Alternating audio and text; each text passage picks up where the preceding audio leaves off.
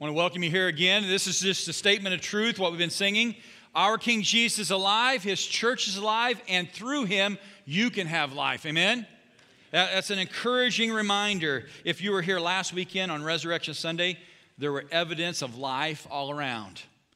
For one, it was clear through the Word that we serve a Savior who is risen and coming again. That there's hope in that. If you were a part of worship, you saw the joy and the excitement in the choir and the band. Let's praise God for their efforts last week. Their great job. Man, if you missed that, go back on YouTube and watch that. Just inspiration. I was so inspired by just their faces as they gave praise to the King. You could see just excitement within families. There were 2 new babies, brand new babies in our midst. There were 3 baptisms last Sunday. There were new guests at all 4 services. You could see life in your generosity. Give you a little update on the Offering of Hope. We set a goal for the Offering of Hope to be $24,000. You exceeded that tremendously. You brought in and gave generously over $30,000 to the Offering of Hope. Let's praise God for that. That's incredible. There was life among us with people that returned we haven't seen for a while. Over 1,100 people worshiped with us last weekend, and over 350 different people have joined us online since Sunday to celebrate that Jesus is alive. The good news is we're growing. And really there should be no surprise about that because healthy living things grow. It's just a reality. You see it in seeds this spring. You see it in mushrooms. You see it in trees. You see living things are growing.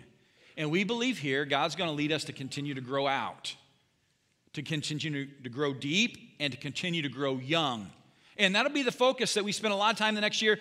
This month we're going to be focusing on growing out. But here's the premise of all of this put together. We believe the church is going to grow out when we witness with the gospel, the good news. We're going to grow deep when we devote ourselves to the Word, and we're going to grow young as we walk with one. That one is often just one step behind you in their faith, but as we walk together, we're going to continue to mature and develop. You can see that, and even in this logo of the shirt, the tree foliage represents that we're going to be continuing to grow out and provide refreshing to the world and hope. The roots signify that we're going to grow deep into His Word. And the body of the church is us as we continue to grow young. You can see in the picture of the logo that there are actually members of the body that continue to sprout up. You can see us growing out through personal invitation. Just this morning, I met a gentleman in the hallway that was invited here this week by a friend. He's like, I'm who you talked about. I wonder how many of you were invited to maybe Vacation Bible School, to camp, or to church, or you were invited just to talk about Jesus at one point or another with a friend. Raise your hand if you're ever invited to some aspect of your faith by a friend. It's most of us. For me, it was my mom. She invited me to church every Sunday for a long time. But if you think about it, most of us have this relationship that helps you encourage your faith. We got to keep doing that. While there are amazing things of technology and social media, do you know the number one factor in evangelism growing out is you? And personally talking to a friend about Jesus and what He's done for you. We're going to continue to grow deep through daily Bible study. I've been enjoying studying this month the Gospel of Mark. It came alive to me again. Right now we're in Nehemiah, and it's been encouraging. We also have opportunities to grow deep in this time, but in Sunday school and Wednesday night, in home-based Bible studies. Guys, we need to be growing deep in His Word. Nehemiah 6, from today's reading, says this, I am engaged in a great work.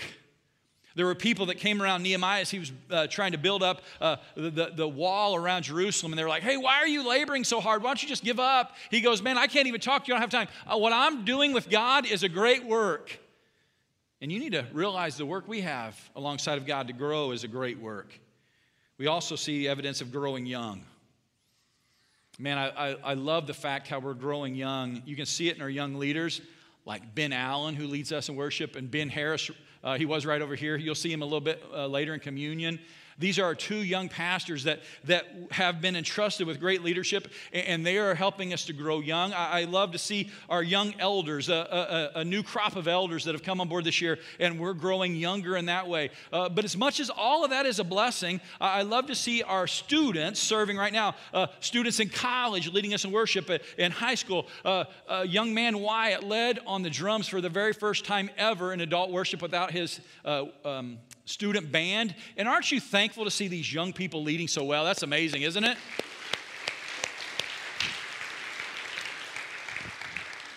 But sometimes we don't see them. They're serving right now in our kids wing. Junior and senior high students are growing young alongside toddlers and elementary students, and they're serving, and I'm so appreciative of that. If you want to get plugged into any of those areas, you may say, well, I'm a young at heart person. Maybe you're 14, or maybe you're 44, or you're 104. There's a place that we can grow together as you walking alongside someone just a little younger than you, and we grow together. I love to see us growing young, but God wants us to grow. God never envisioned a church that was going to be stagnant. If you're like, man, I think that's theologically incorrect. Show me in Scripture where God's like, I would like my church to be stagnant. God never designed a church to just sit back and be comfortable.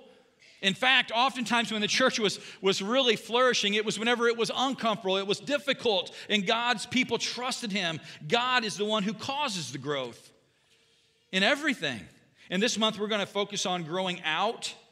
And I believe when we cooperate with God, we're going to grow out best not through some new and trendy program, but when we witness with the gospel, the good news. Now, programs and activities are helpful, but there comes a point where we have to share people the hope of Jesus, that He died for our sins, that He took upon our punishment and our sins so we might live. We'll grow out when we share that. Peter had just confessed, we see in the life of Jesus, he says, hey, I believe that you are the Christ, the Son of the living God. He's talking to Jesus.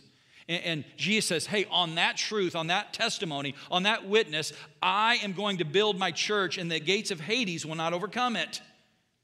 What a great testimony. Peter, a great preacher, Jesus says, hey, the most simple truth that you confess, that I am God's Son and I've came to save the world, is what I'm going to grow the church on. Peter believed that. I wonder if you do. And if Peter could say it, you can say it as well. Sometimes we had a wrong perspective, at least I have, of this passage. I saw this as almost like an insurance policy against evil. Like, as long as I trust Jesus, the gospel is going to protect me from evil and the gates of hell. That is not what it's talking about here. It's talking about actually when we proclaim the good news that Jesus is the Son of God and our Savior, the gates of hell can't stand against us. God flips it. The church needs to get past the point where we're playing safe defense, but it's time for us to go on the offense and grow out with the gospel. Look what it says in Psalms 127. Unless the Lord builds the house, the builders labor in vain. We're called to labor, but partnering with God, doing it His way. The world will struggle at times to even understand why you would want to labor. And you may have come here today and you're like, I came to church to get rest. And there is rest and there's peace among the gospel. But as soon as you have rest and peace and you know forgiveness, we're called to share it. We're called to labor with that. There's no greater work to be involved in. And it's not in vain, but it's for God's glory. The world will struggle to see that, though. We saw that in Nehemiah this week. In chapter 2, Nehemiah begins to rebuild the wall around Jerusalem that had laid just in rubble. And people started to mock him and scoff at him from a distance. He's like, Nehemiah, give up. You're never going to complete this. It's a waste. Why do you work so hard for this? And here's what he shouted back at the crowd, his naysayers. He goes, he says in Scripture, I shout back, the God of heaven will make sure we succeed. Where His servants and you, we're going to work rebuilding. We're going to do it, he says. You can stick to your own business. You get no say in this. Jerusalem's none of your business. So these people that declare that they can't do it, he says, I am going to work with God's team, and through His power, we will succeed. I want you to know, I firmly believe, just as much in the day of Nehemiah, God is going to have His church succeed at rebuilding and building His kingdom for the sake of the cause of Jesus and people being saved. And people aren't always going to get it. But when we cooperate with God, He makes it grow. Look at what Paul says. Paul says, I planted the seed, Apollos watered it, but God has been making it grow. For we are God's co-workers. Don't miss this. We'll labor. We'll get to work. There's teammates involved. But God is the one who makes it grow. He's been making it grow, and He'll continue. And we are God's co-workers. So I've got a question before we transition on. Who is ready to be a co-worker of God? Let that sink in for a minute. I love working with Dee and the rest of the staff and the new young Bens and Gina that we're going to celebrate in a little bit. And the team is great here, but we don't need to miss this. We are God's co-workers, each and every one of us. Whether you're on staff, whether you're an elder, or you're coming to give your life to Jesus today, we are co-workers with God. So let me ask you again, who's ready to be a co-worker with God? Amen. It's an exciting time. I had a few people, though, ask, why would you focus on grow out first? Why are you placing an emphasis on growing out when we're in such delicate times, such persecution, such opposition to faith? We should grow deep before we dare to grow out. Why would you focus on growing out first? It's a good question. I think we get our marching orders from Jesus in this. While we're always going to be growing deep and growing young, we've got to grow out. It's the command we see from Jesus. Look to the text, to Matthew 28. This is known as the Great Commission. It's where Jesus instructs us what we're to be doing. It says, Jesus came to them and said, all authority in heaven and earth has been given to me. Therefore, go. I see this as a similar word to go out, to grow out. And make disciples of all nations, baptizing them in the name of the Father and of the Son and the Holy Spirit, and teaching them to obey everything I've commanded you. There's a part of deep in that. And surely I'm with you always to the very end of the age. So why would we focus on growing out first? Because Jesus said to. He says to go out from this place. Don't just play it safe, but go out and teach them everything. And he says there's got to be a time where you take people from a position where they're lost and don't know me to following me, because I'm the only way to have life. Here's the reality. As we leave the building today, as we encounter people in Greenville, Bond County, maybe you go to a trip to St. Louis, or you're on a journey and you're going to go around the world today, people we come into contact with, the majority of them don't know Jesus, and they are headed to hell. It's not because they're worse people than us. It's just they have not been forgiven of their sins. They haven't accepted Jesus as their Savior. So we must share with them the good news. So let me ask you some questions about this order, this commission to go out. Who is called to go out with the gospel? Everyone. Yet every follower of Jesus has been commanded to be a part of the team to go out. But you're not alone as you go out. Not only are we a team together, as Nehemiah built the wall, we're doing this together. Jesus says, I will be with you when? He says, always. You're not going to be alone. Jesus, His Spirit, and the Holy Spirit are going to empower us forever. So we are His co-workers. And He's given us this great commission to go out.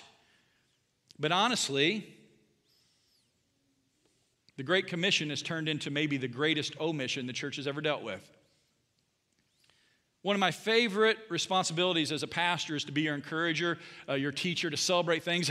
I love celebrating your generosity just now.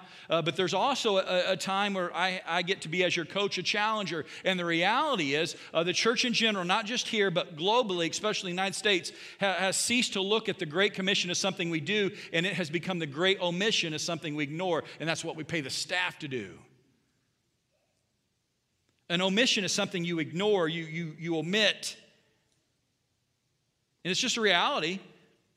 A recent survey asked non-Christians, non-believers, if anybody ever shared their faith with them, and only 29% of non-Christians have ever had a Christian share with them how they could become a follower of Jesus.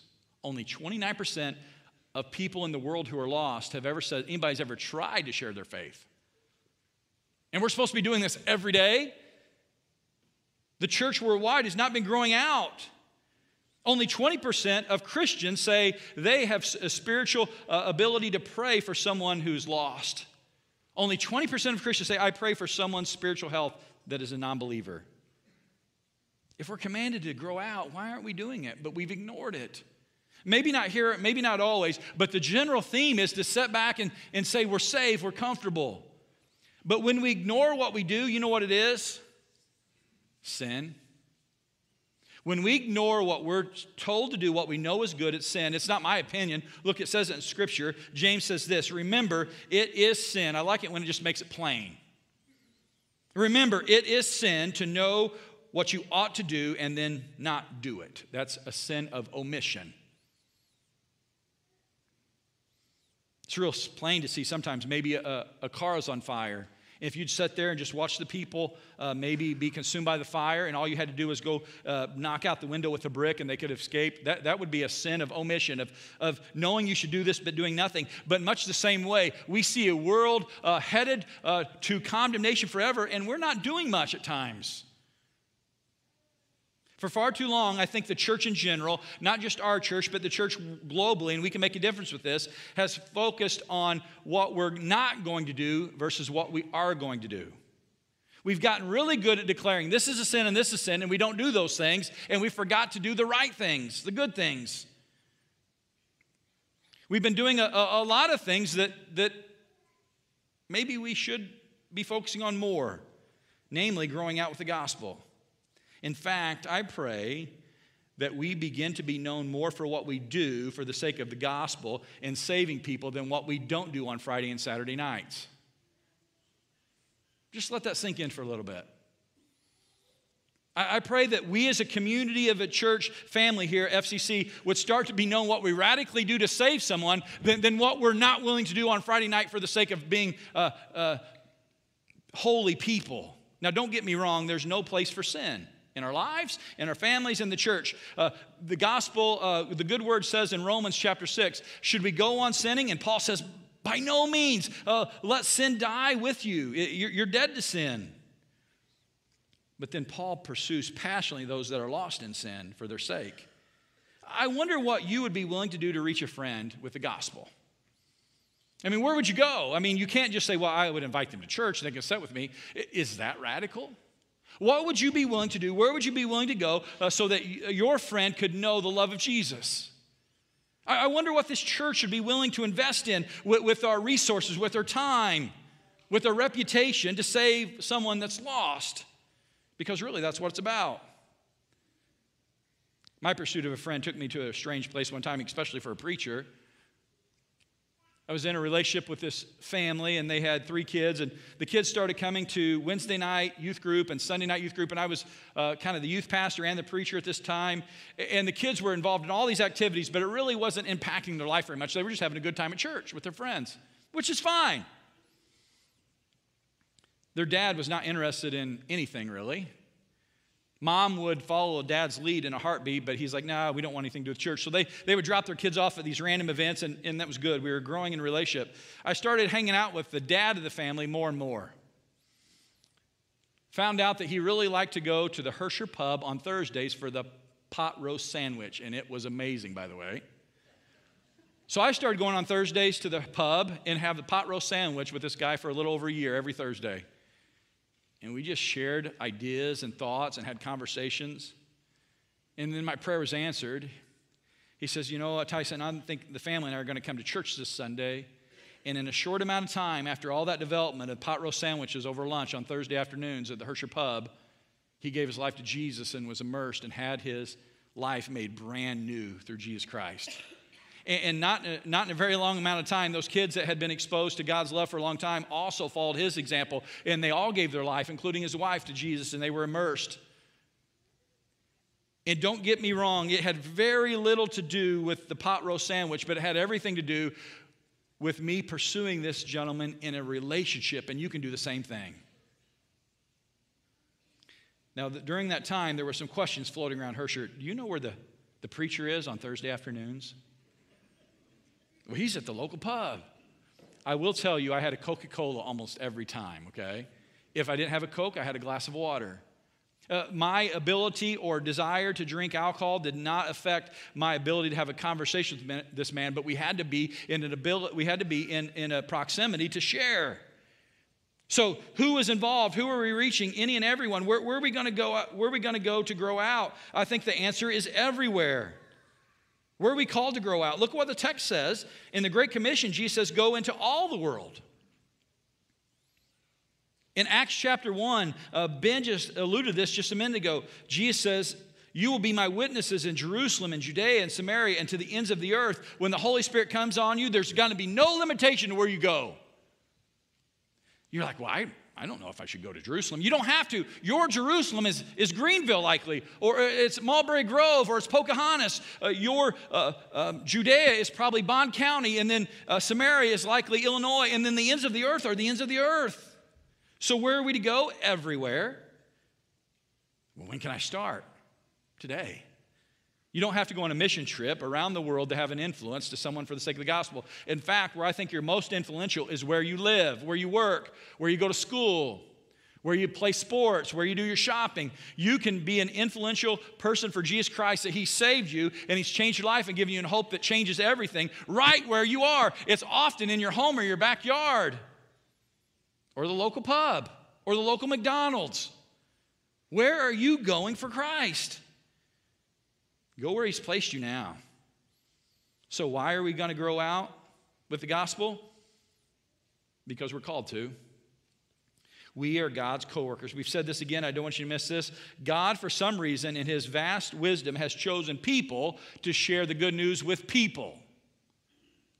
And you're people, as far as last time I could tell. And we're called to find other people who need that message. And how can they respond if they haven't heard? Look what he says in Romans 10. Paul says this: how can they believe in Jesus if they've never heard about Him? How can they hear about Him unless someone tells them? And I think you can. You can reach someone with the hope of Jesus better than even I can. You're like, I don't know. Now, you may not know all the answers they have, nor why, but you can share your initial thoughts better than I ever will with your friend. I came across this statistic this week, and it really is powerful. Did you know that 75% of non-Christians say they would listen to a close friend about their faith? So that means 3 out of every 4 of your close friends will listen to you about your faith. How many would listen to me about my faith? From my experience, if I don't have a faith with them and I just go start talking to people, it's about 1 out of 10. The rest of them run away from the preacher. I'm being honest. But your close friends will listen to you share about your faith. And then if you get enough faith, you can bring them to church and they might listen to me. But you know who's going to have the most impact? I'm putting the responsibility where it lies. It's on you to share your relationship with Jesus. If you take it even one step further, this is exciting also. 50% of non-Christians say they are willing to discuss matters of faith with that same friend. So 1 out of 2 of them are ready to actually have a conversation. In fact, they want to have a conversation. They're waiting for you to have a conversation, but they don't know how to bring it up just like you. So you just need to start sharing your faith, sharing what God means to you. You can do that to reach your friends for Jesus. So when do we need to be growing out? We know that we're all called to. We're all called to go everywhere. When do we grow out the gospel? It's always. It's pretty simple. It's always. Look what the Word of God says in 1 Peter. Love how it makes it simple again. Look, it says, always be prepared to give an answer to everyone who asks you to give the reason for the hope you have. Not just on Sunday morning, not just on the times where you're scheduled to represent Christ. We're always to be prepared to give an answer for the hope we have. But he says, do this with gentleness and respect. It's not always easy, but we're always to be prepared to share our hope.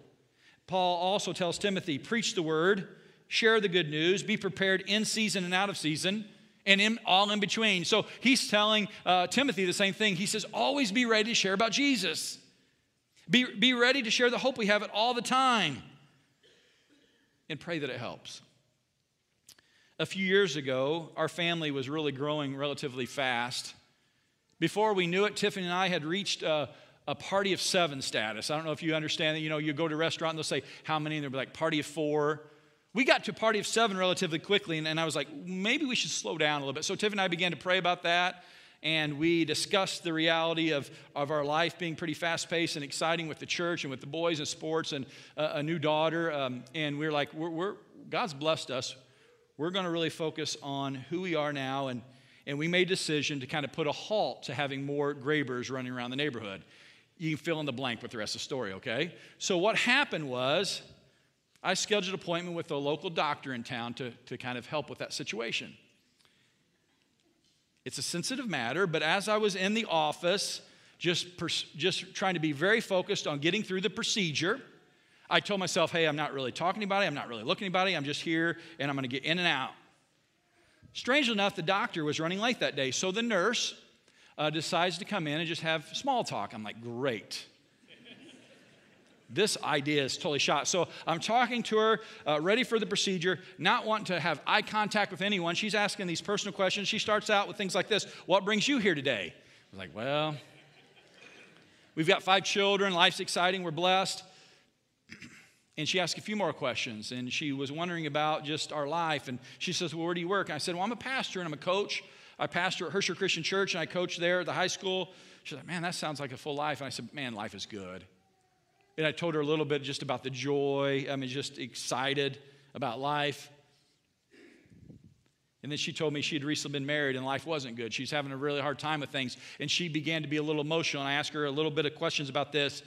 Remember, I wouldn't want to talk to anybody. And then she said a very specific thing. I said, man, let's pray about that. And I said, if you focus on this, if you give this to God, you will find relief and hope and peace. The doctor came in, and I went about the business. I stayed focused on just getting through the moment. That was on a Monday. That Sunday, I was preaching about restored relationships, specifically between husbands and wives. And after the service was over, I was at the back of the church just kind of greeting people. And a young couple came up to me, and this woman and man were both talking to me, thanking me for the message. And I thought the lady looked familiar, and I said, man, where have I seen you before? You look really familiar. Do I know you from somewhere? She says, yes, I was your nurse for the procedure on Monday. And I turned all shades of different red. And she went on to say, she said, I'm so thankful that you took time to pray with me, and we were here today, and we'll be back. We're not going to give up. We need to be ready to give the answer for our hope always, all the time. No matter where we're at, no matter what we're trying to focus on ourselves. I wonder when you're sometimes tempted to run through life so fast where you're not sharing, you're not talking, you're not listening. Always be ready for the reason we have hope through Jesus Christ. So let's transition into this. So what type of people are we when we're sharing this hope? And we're well over halfway done, but I want to get to the main text. Turn with me, if you have your Bibles, to John chapter 4. We're going to see Jesus offering to hope to a woman that we know well. We know the woman at the well. And in John chapter 4, he encounters a Samaritan woman. And let's see how he relates to her, what he does. We're going to grow out with the gospel like Jesus. Look what it says. Jesus knew the Pharisees had heard that he was baptizing and making more disciples than John. Though Jesus himself didn't baptize them, his disciples did. I think that's something to take note, especially in just a minute. You're going to see a baptism. Last week you saw 3 baptisms, and none of them were done by a paid staff member, an ordained clergy person. I find it very interesting that when people lead someone to Christ in the Bible, you know who often baptizes them? The people that led them to Christ. Jesus didn't have to do all the immersing. While I love immersing people in the name of Jesus, it gives me great joy to see others do it as well. We see it's a practice that Jesus lived out. So he left Judea and returned to Galilee. He had to go through Samaria on the way. Eventually, he came to the Samaritan village of Sychar near the field that Jacob gave his son Joseph. Jacob's well was there, and Jesus, tired from the long walk, sat wearily beside the well about noontime. Now, a little bit of background here. This woman is coming to the well at noontime. You want to know why? She didn't want to be there with anyone else. She was a woman with a bad reputation. She knew every time she went to the well and other ladies were there, they whispered, they mocked, they looked at her and stared. Also, it says that Jesus had to go through Samaria. Most Jews never did this. The reason I believe he had to go through Samaria is God's will led him there. It's kind of like going to the pub. There's a draw. There's a reason you're there. Jesus went to this well this day at noon for this woman. Look what it says next. Soon a Samaritan woman came to draw water, and Jesus said to her, "Please give me a drink." He was alone at the time because the disciples had gone to the village to buy some food. The woman was surprised, for Jews refused to have anything to do with Samaritans. She said to Jesus, "You're a Jew and I'm a Samaritan. Why are you asking me for a drink?" Jesus replied, if you only knew the gift God has for you and who you are speaking to, you would ask me, and I would give you living water. Here's the first thing we see Jesus doing. Jesus grew out by caring for this woman. He was willing to slow down and have a conversation with her. In fact, he was willing to care for her by first opening himself up to be cared for by her. I think the old saying is very true. People don't care how much you know until they know how much you care. Jesus knew everything about this woman already. He knew that she had been with 5 husbands, and the man she was now sleeping with wasn't her husband. He knew her past, her present, her future, yet he didn't start with all that he knew. He started with meeting this woman based on their shared need, water. And he cared for her.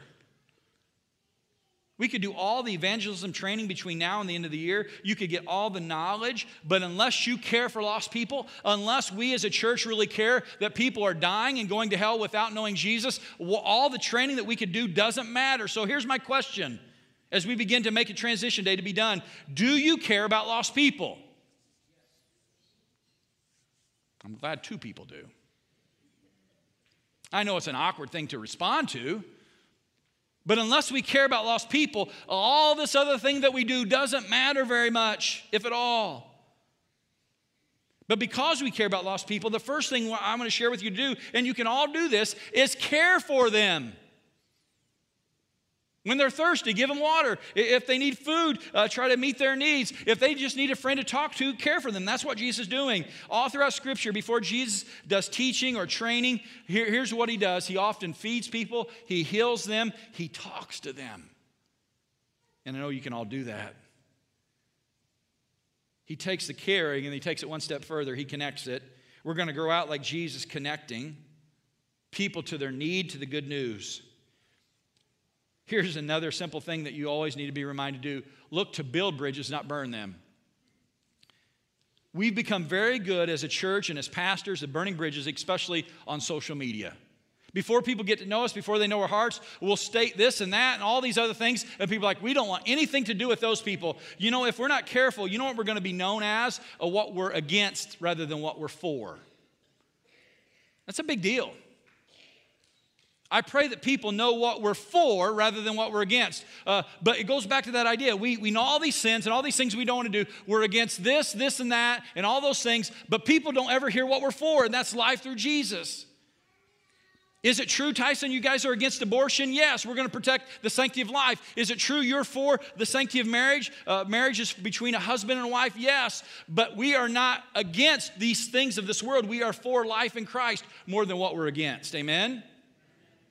So we need to be very careful what people see and what they hear, what we lead with. Is it true we're not wanting to have any part of sin in our lives? Absolutely. But more importantly than that, people need to know we are for the Savior who can save any and everyone from their sins, including mine. And we need to connect them to their need after we care for them. You can see it in Jesus' story here. He knew this woman. He knew the truth. He could have connected the dots and condemned her, but he didn't. He could have went up and said, you trashy woman. You've been with 5 men, and the guy you're with now is not even your husband. You need to repent or you're going to burn in hell. He could have done that. It wouldn't have been false. But did he do that? No. He says, we both have a need. We're both thirsty. And then he connected it to something of great value, the living water. Look what he says in the text. In fact, she's like, hey, notice she's in a conversation with him now because the next line is from her. But sir, you don't have a rope or a bucket, and this well is very deep.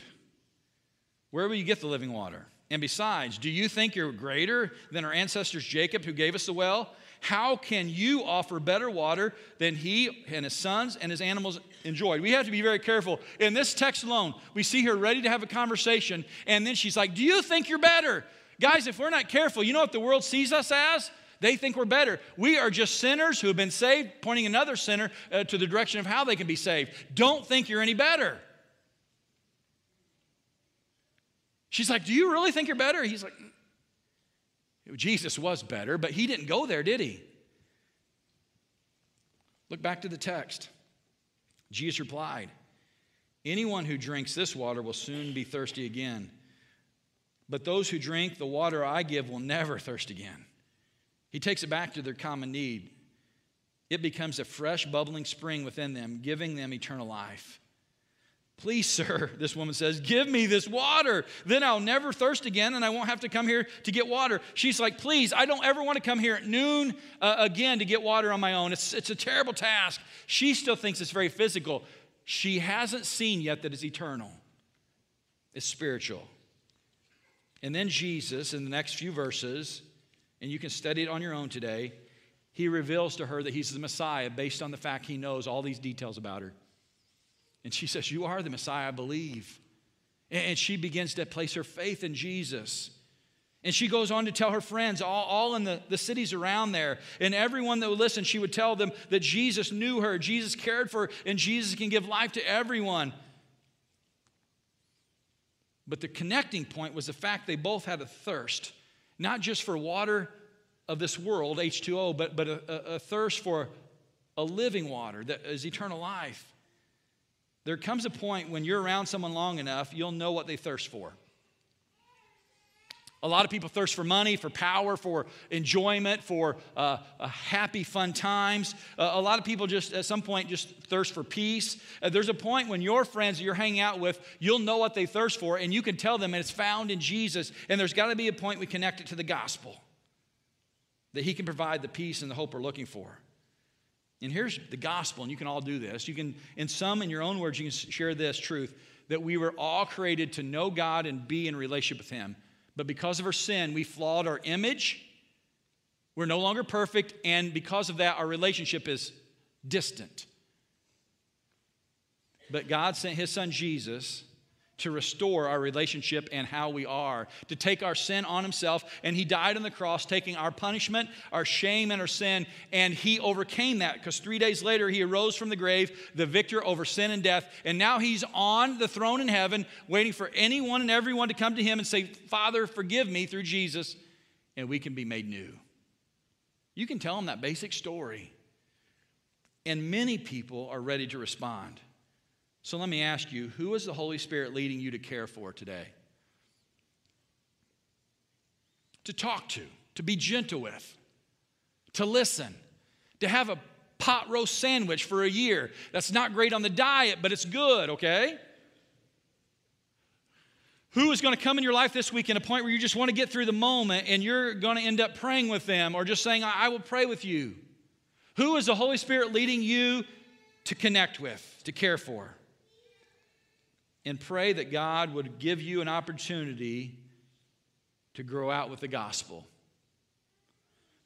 Here's another piece of advice, and it's true of me as well. We need to stop expecting people all of a sudden to become a Christian, just start acting like Christians before we tell them about Jesus.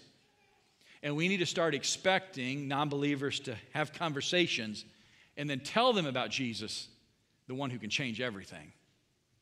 A lot of times we will ask somebody to come to our lives into church and we're like, why aren't they acting like Christian? They don't know. They've not been changed. So we've got to be patient and care for them and have conversations connecting the truth. Maybe you're here today and you're like, I'm one of those people. I've been invited. I was here on Easter. I'm here today and I'm ready to be changed.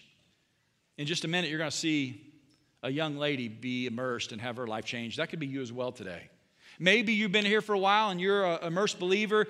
You've been faithful to Jesus your whole life and you want to be a part of this team because you know the church should be growing out. We'd love to have you part of the team. Whatever decision you have today, man, we're ready to walk with you.